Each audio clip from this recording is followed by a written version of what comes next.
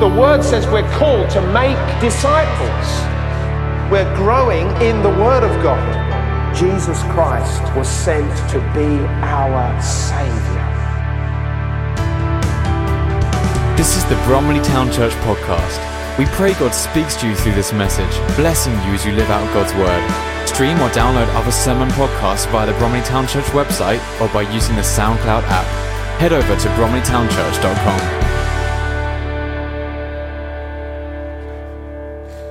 Father, we thank you. We thank you, Father, for your goodness. Lord, we do not deserve your kindness to us. We thank you for our salvation. We thank you, Lord, that you have come to make yourself known to us. We thank you, Lord, for every provision and every kindness that you have put upon our lives. We thank you for our families, our loved ones. We thank you for being able to come into this place to freely worship you this morning. We thank you, Father, that you have been good to us. Father, we stand with our brothers and sisters around the world, those who are facing such turmoil. We pray for them in the name of Jesus. Lord, we pray firstly that their faith would be strong. We pray for protection and safekeeping over their lives.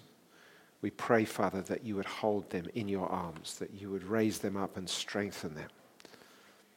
Father, we pray for peace. We pray for an end to hostilities.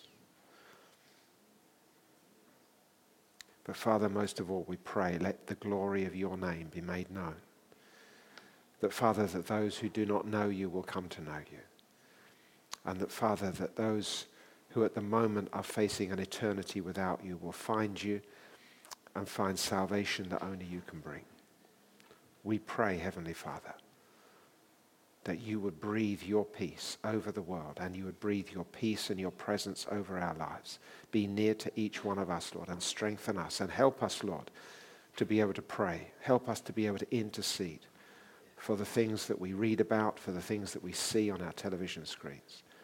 Father, we just surrender ourselves to you and ask for your help in Jesus' name. Amen. Amen. I just want to say this first of all. I want to say this to you. Be aware, okay? Don't be afraid of what you see on the TV. God is in control. The thing with this book is, and I don't know whether you've read this, it has a beginning and it has an end, okay? And the end is great because it takes the people of God to be with him. There's an awful lot that happens about sin and how that's overcome and how Jesus overcomes that on the cross, but how we need to live for him. And when the days get dark, as they seem to at the moment, then that is so important because people need to be able to see the light through the people of God. So that's where we come in. Our job is to shine as lights for him so that he can see, or so others who don't know God can see his light in us. That's so important. But in this story, God is going to do something amongst the nations to shake the nations so that they realize that they have been ignoring him for so long. So part of what's happening at the moment is God's work because he wants to shake the nations. He wants people to understand that he is real. And here we are in church and we're all saying, yeah, we know he's real, okay? I know because that happens in my life and therefore it must happen in your lives too. There are days when he doesn't seem that real. There are days when God seems as though he disappoints us because he doesn't do what we're asking him to do. But he is real. And our job is to keep surrendering to the reality of who he is and keep bringing ourselves to him and keep asking him, Lord, please continue to do your work in my life. Never be afraid of going before God and telling him the reality of your life.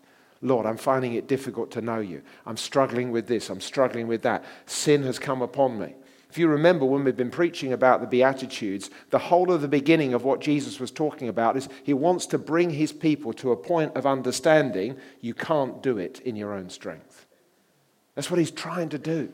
He's trying to say to them, listen, if you're going to get hold of everything else I'm going to teach you, and there's a whole long sermon which we're trying to get through, and which we've been looking at over the last few weeks. But if you're going to get through that, if you're going to understand that, you need to understand this. There's a spiritual poverty in your life, and you need to accept it and own up to it. It's not like, oh, I'm spiritually poor, but I mustn't let anybody else know. I find it difficult coming towards God. I find it sometimes I don't connect with him very well, but I don't want anybody else to know because they'll think I'm rubbish. Listen, we need to accept there is a spiritual poverty in us, and that should make us go to God and say, God, help me with this. All I can see within me is that I find it difficult. I need your help. That's where Jesus is coming in. He's coming in and saying, please, will you be like this? Please, will you take this understanding? Please, when you see sin in your lives, I want you to be those who mourn. Blessed are those who mourn. When we looked at it, it wasn't about the fact of them losing loved ones. It's the fact they see, oh my goodness, there's still this wretched, sinful behavior within me. Where can I go to? Paul says it like this, what a wretched man I am, when he sees it in his life. What's going on with me? What a wretched man that I am, he says. Who will save me from this body of sin? Thanks be unto God through Jesus Christ. You see, we have to turn to look to him. And that's what Jesus is saying constantly through these things. We want you to pursue. Blessed are those who hunger and thirst for righteousness. There's a sense in which you're looking at yourself thinking what is happening with me? When am I ever going to stop this behavior? When am I ever just going to be generous and giving to everybody as God is and loving everybody as God does? Not being judgmental, not being critical, not being selfish, not being prideful, which is the stuff that comes out of our sinful behavior. Aren't you grateful that Jesus came to deal with sin? When you read the papers and you're seeing it, Vladimir Putin doesn't sit there and think of himself as a sinner, but you see the actions that he's walking in is bringing darkness into the land. Jesus came to set men like him free. We want to judge him. Jesus came to save him. That is what God is like. He's come to rescue. He's come to save. He's come to redeem. He's come to set free. That is what he's come to do. And he's come to do it in every person and for every person. Now, whether every person will accept it or not, we know that there's differences in that. But we, the people of God, need to understand he is for us, not against us. He has given us salvation. And even if we've only tasted it and think, well, I've begun to taste that, we need to say to God, please, Lord, help me to taste more and more. Help me to understand you more and more. Help me to walk in this more and more, that my life may shine for you wherever I go. And we need to be ready to be able to tell other people of the hope that is within us. The hope isn't that, we don't know what's going to happen. The hope isn't that we're never going to die, okay? The hope is that should we die, however that may be, or when we die, however that may be, we go to be with him in his presence forever, where there is no sin, where there is no suffering, where there is no sickness. That is the glorious hope that we hold on to. And you know what? Nobody can take it away from us because it's inside. And it's renewed within us. That vision, that understanding is renewed by the work of the Holy Spirit in us. And how grateful we should be for that. And how much we need to pray and seek God that he would help us to grow in this day by day in all that he is doing. Hallelujah. Okay, well, I'm not going to preach on this message today because even though the message is entitled, Don't Worry. Don't worry. But that's okay because we can work on that and we can look at that next week and we can do a little bit more on that next week. The reason why we shouldn't worry is simply because of this, because Jesus tells us to keep our eyes on him. We have a tendency to worry. Do you have a tendency to worry? Perhaps not put your hands up, okay? Because obviously we don't want the one or two. We don't want all of us to suddenly, oh yes, we have a tendency to worry. Let me just tell you this a little bit because this will encourage you. The Bible talks about two types of worry. One type of worry, it says, is actually okay for us to have. And the other type of worry says, no, that's not what we should have. But we get muddled up in those things. We are told that it's good to worry about how close we are walking with Jesus. And we even read of the Apostle Paul. The Apostle Paul, well, he never worried. No, it says of him he had a constant concern for all of the churches that he was involved with. Constant concern. So if you like, you could say Paul was a worrier.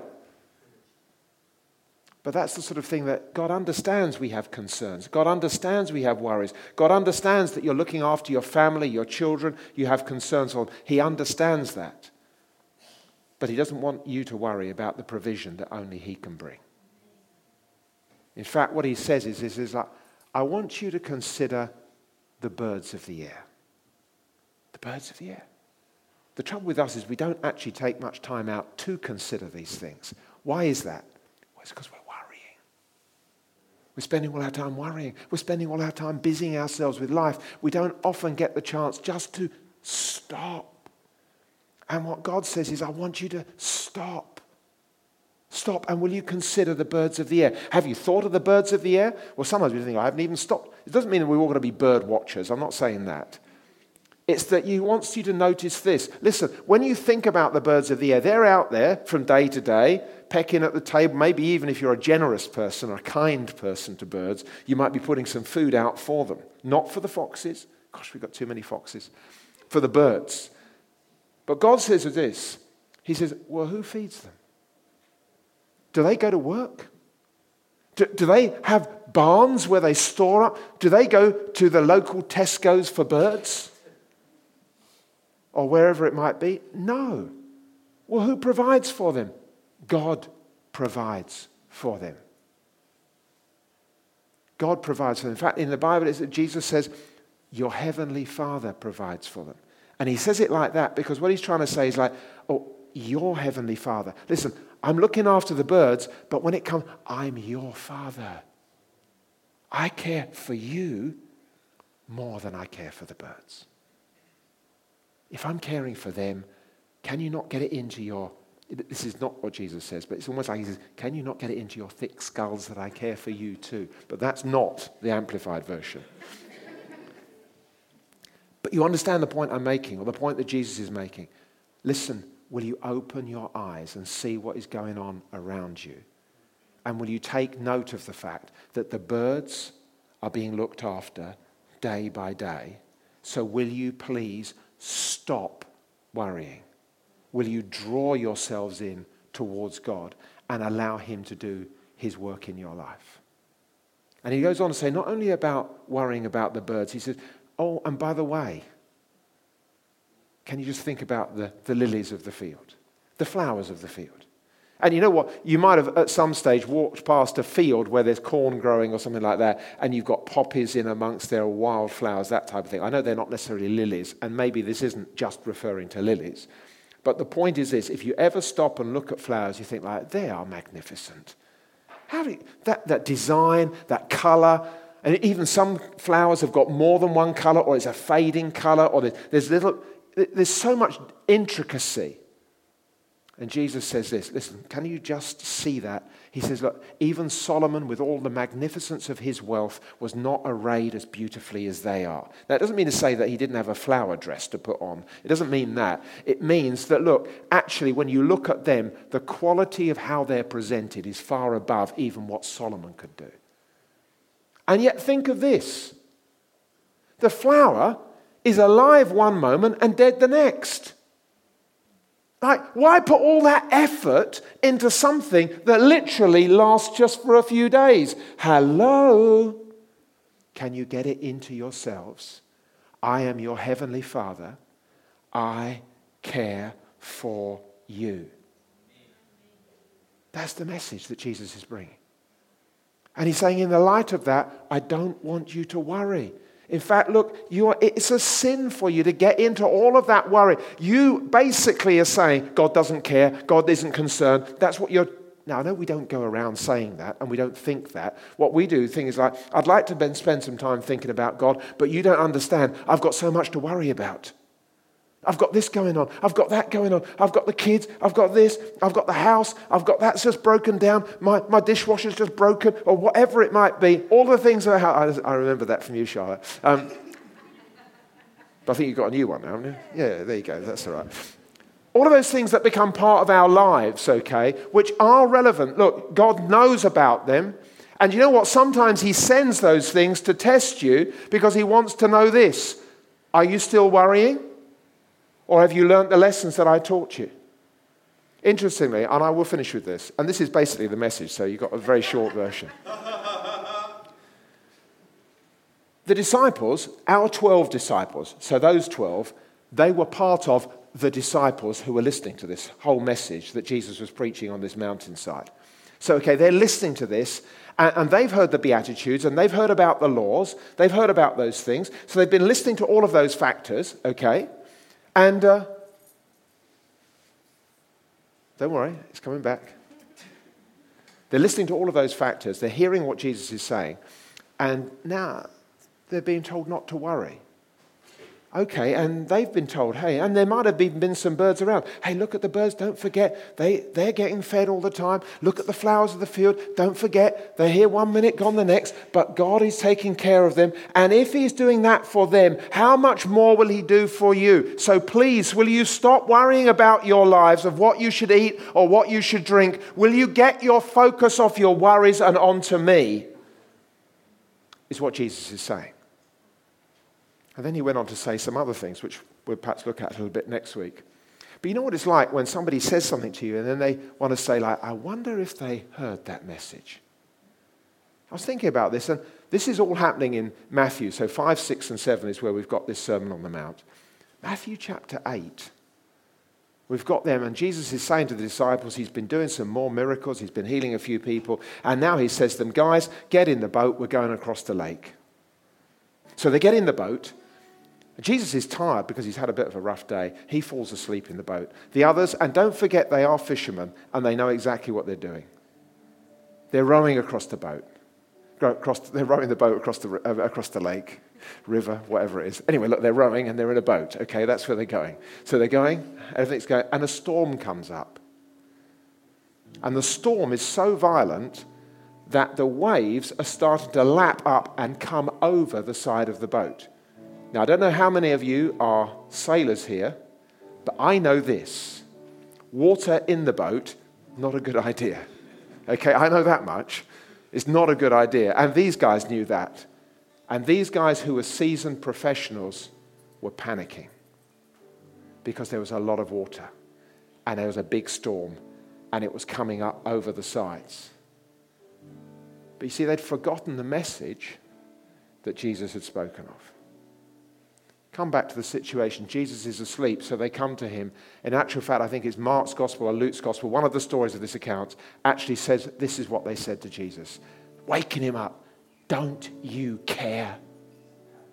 Don't you care? Look at what's going on. Don't you care? Imagine saying that to the Son of God. Jesus gets up. He says to them, "O ye of little faith." And he'd said the same thing, incidentally, on the Sermon on the Mount when he's talking to people. Look, the problem with you is you've got little faith. I'm telling you, you keep worrying when you've got to keep your eyes on me. Here they are in this boat, difficult situation. Everything should be panicking. Look at the storm. Look at the waves. Everything's going on. Help, what is happening here? Yes, they're worried and they're displaying their worry, but Jesus just says to them, "Oh, you of little faith," because he's saying, haven't you learned the lesson that you need to learn? Look, the storms of life are going to happen to every one of us. We read in our papers this week, the storms of life are happening around the world, and we feel shaken by them. God hasn't changed. He hasn't left your side. He is for you, not against you. He is your heavenly Father. He is there to help your life and to provide for you. What our job is to do is this, is to look to him and to put our confidence in him. Remember the birds? Here, he's providing for them. Remember the flowers? Yes, he's looking after them. He's dressing them. He's arraying them in that much beauty. If he does that for those relatively insignificant things, then you who are far more important than that, he is watching out for you. Now, I know in our minds want to control things, and our minds say, "Oh, yes, but I want you to do this. If you only Because we want to control the situation. We need to learn this. You are not in control. You're following what his plans are. And the more we surrender to his plans, the more we find freedom in what he wants to do. So can you just hear that message? That's what Jesus is preaching on this Sermon on the Mount. This is what he's saying. He's saying, don't worry. Don't worry. I've got things. Come and look to me and find strength in me. We'll look at it a little bit more next week. Amen.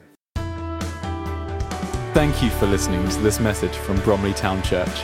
You are always welcome to visit us on a Sunday morning, or join us again for more messages here online.